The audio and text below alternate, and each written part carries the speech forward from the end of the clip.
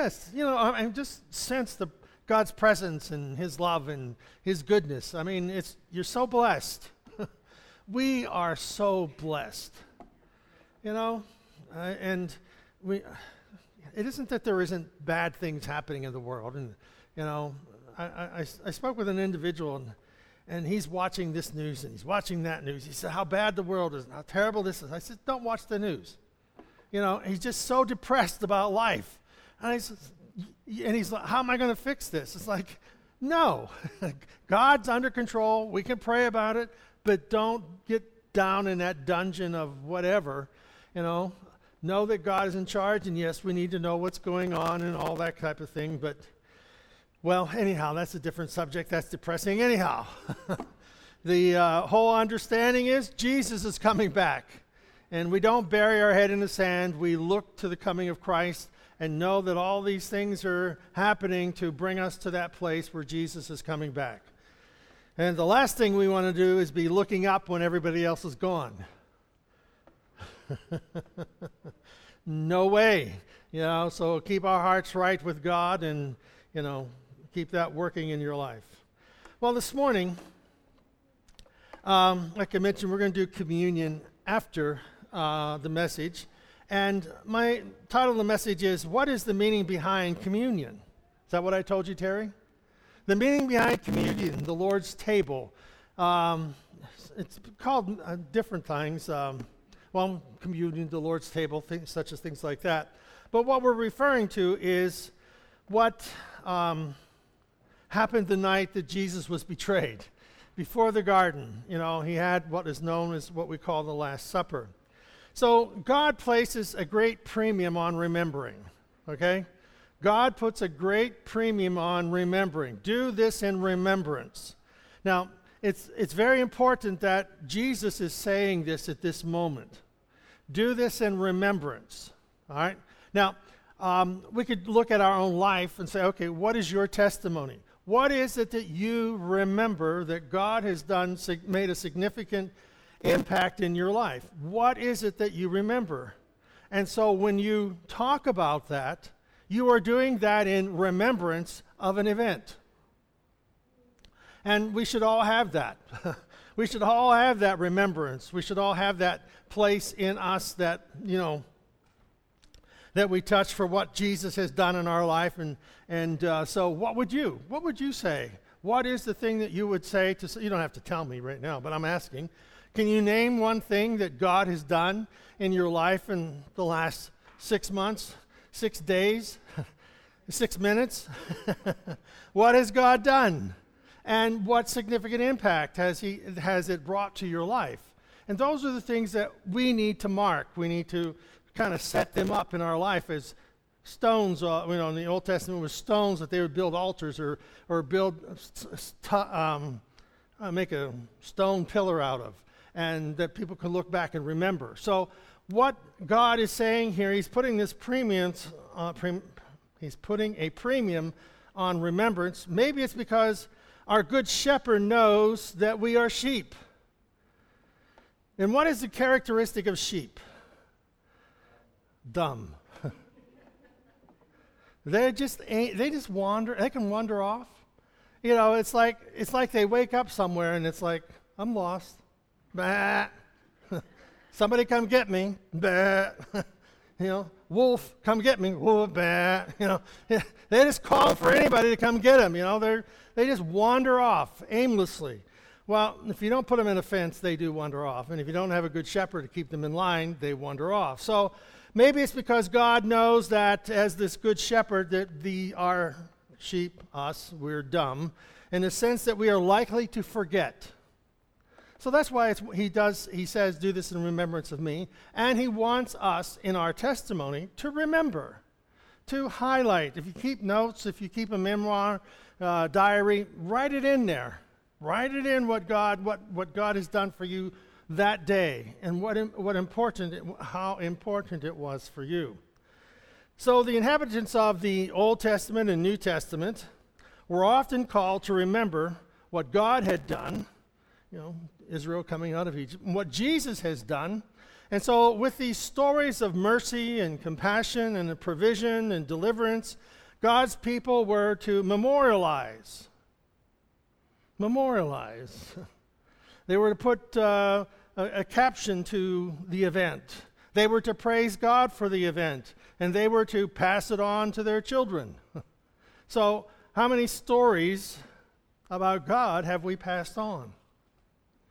How many events have we given about Christ and his life, impact on our lives, have we passed on to others? So they were sometimes called to make memorial stones, or as we said, these stones of memory. And Jacob, after he wrestled with the angel in his vision in Genesis, he built an altar there. And from Genesis to the prophets and the end of the Old Testament, we hear God reminding his people, I brought you out of Egypt. I brought you out of Egypt. So they are to remember, no matter how many generations, they are to remember what God did in the past. We have the 4th of July. What's that? It's a memory of Declaration of Independence. And so it's a memorializing the event that happened back in 1776.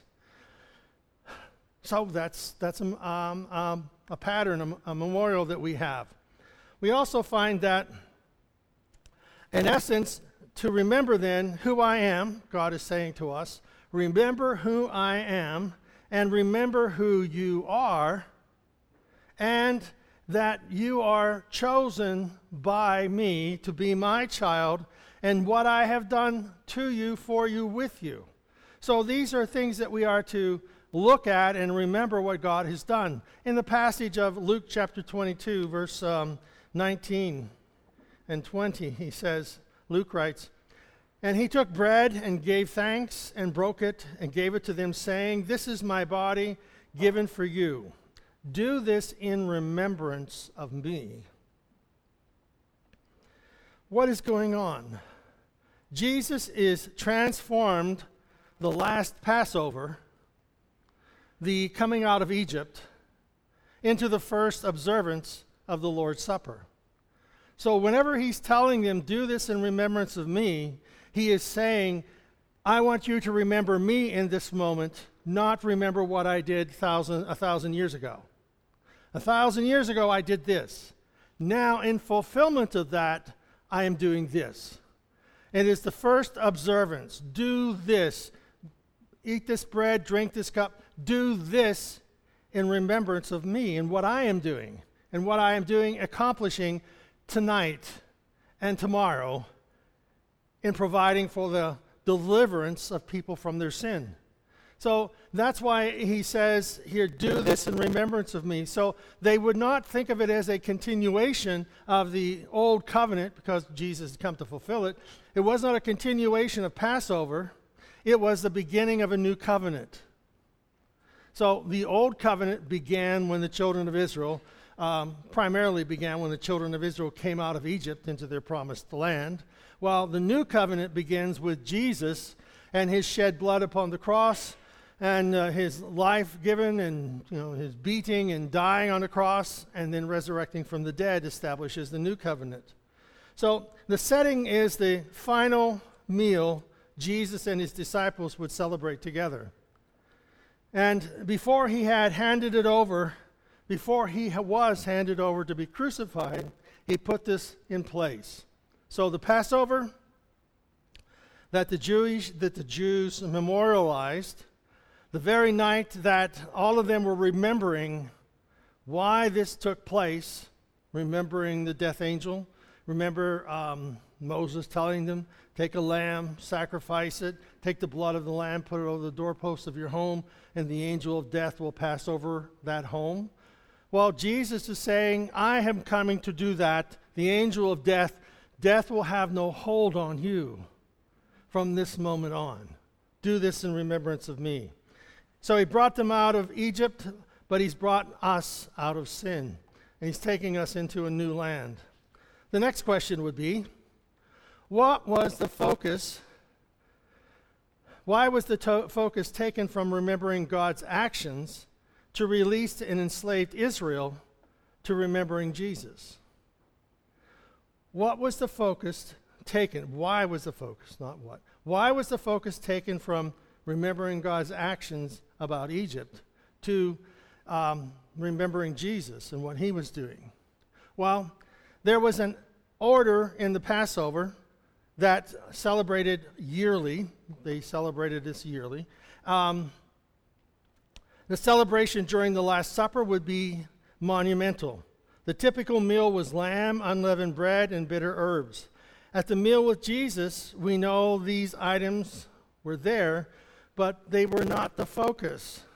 The focus of Passover was a lamb, unleavened bread, and bitter herbs. Well, as they are retelling the story of the Exodus, so whenever you are doing Passover, when the Jews were doing Passover, they would remember, okay? And when the children of Israel, when we were in Egypt, God sent Moses and the blood of the lamb, and they were to prepare themselves to leave because the angel of death was coming to everyone who didn't have the blood on the doorposts of their home. So they told the story. Well, now, in the retelling of it, the old story is now changed to what? A new story. With Christ, old things pass away. Behold, all things become new. The dead object of the lamb, the bread, the wine, nourished the disciples and would become alive and active in Jesus. That which was dead and prepared would now become alive and active, sharper, quicker, moving within our hearts and lives. So, this is my body given for you. Do this in remembrance of me. This is my body. Old, it was the lamb from the flock, was taken. In this, it is the body of Christ given for you. He goes on to say this cup is the new covenant. God made promises in the Old Testament, New Testament, and basically what that is, Old Covenant, New Covenant. The New Covenant is the agreement that God has given to us. It is a promise with mankind that he will restore lost humanity by forgiveness. He restores us to that position of relationship with God by forgiveness. And by that forgiveness, we are changed. That sin is gone, and we are restored by the communion. Communion, not only is communion symboling of the bread and the cup, but is communion of fellowship with God. He goes on to say, this cup is the new covenant in my blood. Without the shedding of blood, there is no remission of sin. This is the new covenant in my blood, which is poured out for you. As it were, they had the drink offering in the Old Testament. They would pour out the offering. Well, Jesus is saying, I am pouring out my blood for you. Jesus is the completion, the fulfillment of what the Passover lamb and Passover symbolizes. It symbolizes God keeping Israel separated from the Egyptians and the angel of death that caused the Egyptians to say, get out of here. Well, that angel, that death has no hold over us because of what Christ has done.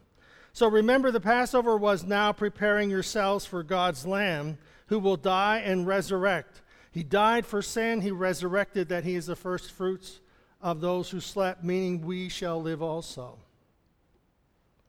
The lamb's blood painted on the doorpost in the Egyptian home, in the Israelite home, was the first expression of Jesus' blood being applied to our home, being applied to our own lives. That would cover sin, wash away sin. Think of the symbolism that Moses didn't know all of what this would mean. I always thought of when God met with Moses, and Moses says, "Who shall I tell them has sent me?" And I can just hear Charlton Heston hearing God's voice in the movie. "I am that I am has sent you."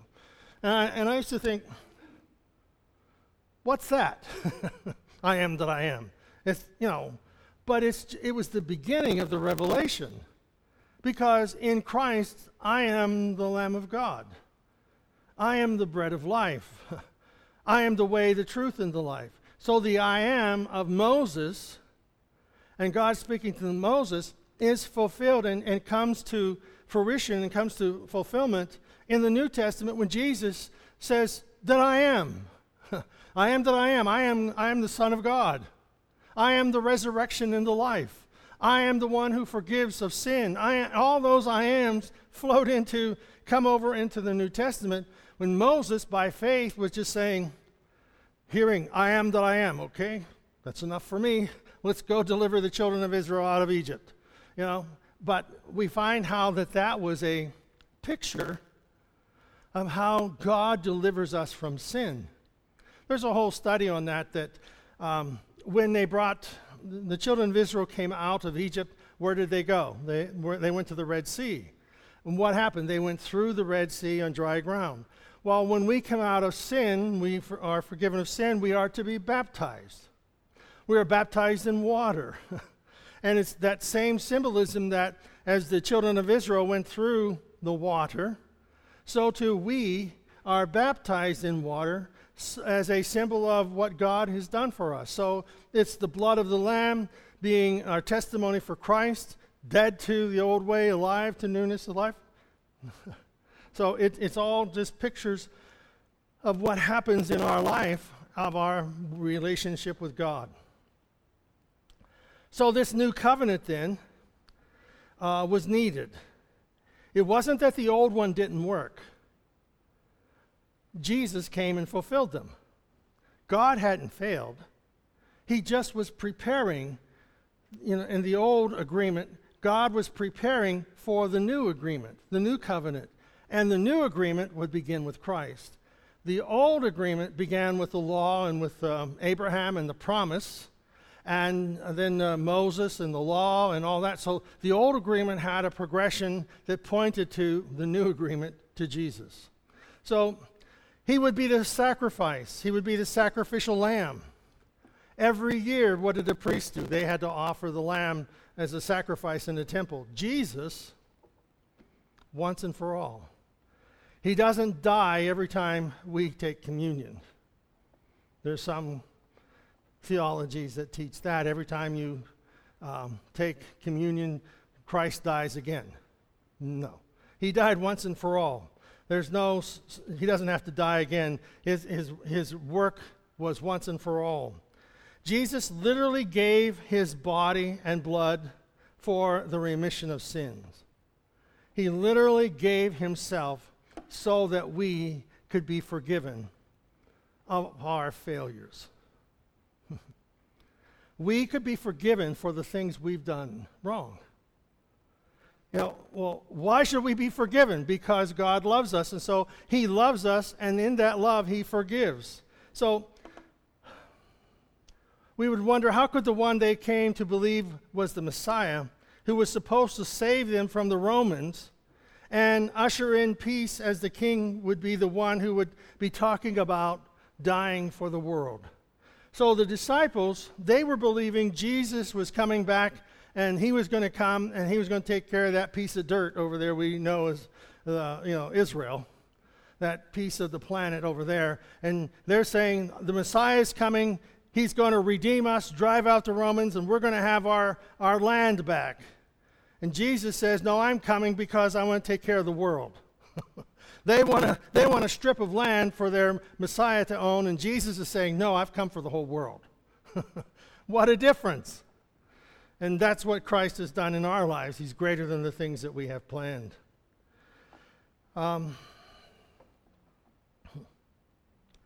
So they didn't know it at the time. But at the Last Supper, Jesus encouraged them to follow this pattern. He wanted them to remember.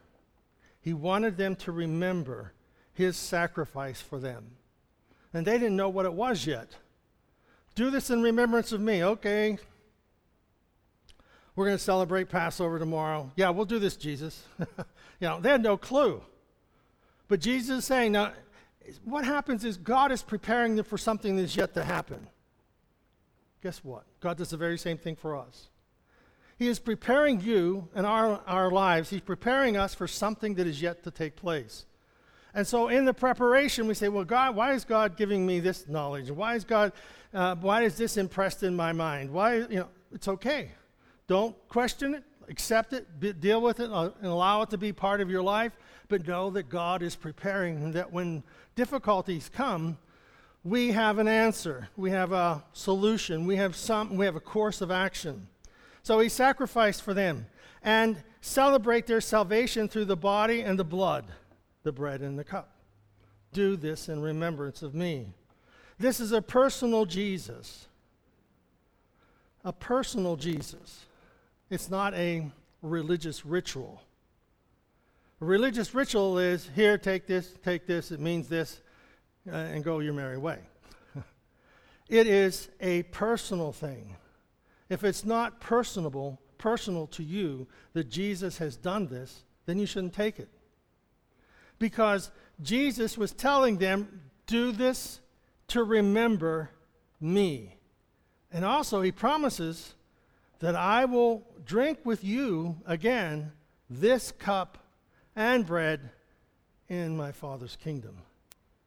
He's looking forward to us partaking of the cup and the bread in heaven. So how can we remember Jesus when taking communion? How can we remember Jesus? Well, by focusing on what it means. Remembrance. It isn't just bread and juice. We're remembering. Jesus is doing this. He's breaking the bread and he's saying, this is my body. Okay? The body of Christ broken on the cross. Now, it is a symbol of his body. It's a symbol of his brokenness, that he was willing to suffer and die for our sins. So we just focus in our mind, this means Jesus dying on the cross. It means Jesus being beaten and whipped and scourged and pulled out his beard and beaten with fists and put a crown of thorns on his head and beaten on his head with palm branches and dragging his cross to Golgotha and, all the torture and all that. He said, this is my body broken for you. It was broken. And then the juice, this is my blood poured out for you. Jesus bled and died on the cross. He bled out. The blood of the Lamb sacrificed for the sins of the people. It's interesting. Somewhere in here I hope I didn't skip it. In Exodus, I believe it's Exodus 24, 7 and 8. I did skip it. This is Moses. Then Moses, took the book of the covenant and read. Okay? Took the book of the covenant and he read it. As the people listened. They said, everything God said we will do. Yes, we will obey. Verse 8. Moses took the rest of the blood and threw it out over the people, saying, this is the blood of the covenant which God had made with you. Out of all these words I have spoken. Moses took the blood of the Lamb and he talked about the covenant that God had done, and he took that blood and he threw it out over the congregation, telling them, this is the blood of the covenant that God has established with you. And Jesus on the cross shed his blood, and and it is shed in our hearts. I can just picture that, Moses, and I never read that. I read it before, but didn't stop to think about it. He took the blood that was in the basin, from taking it from the lamb. They slit the lamb's throat and caught the blood and the blood of the covenant. And when he was finished with this and the people had promised to obey God's command, Jesus, forgive me of my sins. That's God's command. That we live a life pleasing to God. That's his command. We ask him for guidance. We ask him for his word to be made alive in us. And then the cup, the juice. His blood. Blood of the Lamb shed upon the doorposts of the homes. the blood here that Moses says throws out over the congregation, it's for you. Wow. I wonder what impact that made. I wonder what impact that made upon them. So we find that it's not enough to hear these words. We need to feed. We need to fill our hearts and mind with the truth. We need to fill our hearts and minds with the truth of God's word. Because it's on these words God calls us to remembrance. It's on these words God calls us to remember. Remember what I've done. Never forget it. Allow it to sink into your hearts and minds. In doing so, we remember what Jesus died for. He died for my sin. He died so that I might be restored to the right relationship with God. We have to, people say, well, once you're saved, you shouldn't have to confess your sin. No. We all, sin in thought, word, or deed, no matter what it is, we're looking for always having a clean slate between us and God. For the continual, ongoing conversation with God. This ongoing relationship that we have, we want it to be one of personal relationship, friendship. That's what God wants. And so we're not continually seeing ourselves as a wretched sinner, beaten down, dragging ourselves to the cross, being forgiven and dragging ourselves away, and then dragging ourselves back again as a wretched sinner. No. He has saved us, He has restored us, and we are forgiven, and that relationship that we have with God is the one that keeps us. And the Word of God is alive. It's keeping us. It convicts us. It is truth. It is victory. It is success. It is allowing the Word of God to mold us into a relationship with Him. In doing so, we remember that Jesus died and that He rose to new life, providing us the authority to live. The authority to live in Christ. He truly is the bread of life. John 6:32.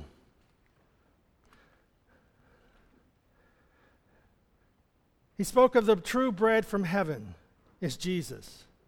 Moses did not give you the bread from heaven because the children of Israel are always talking about the manna that Moses gave them.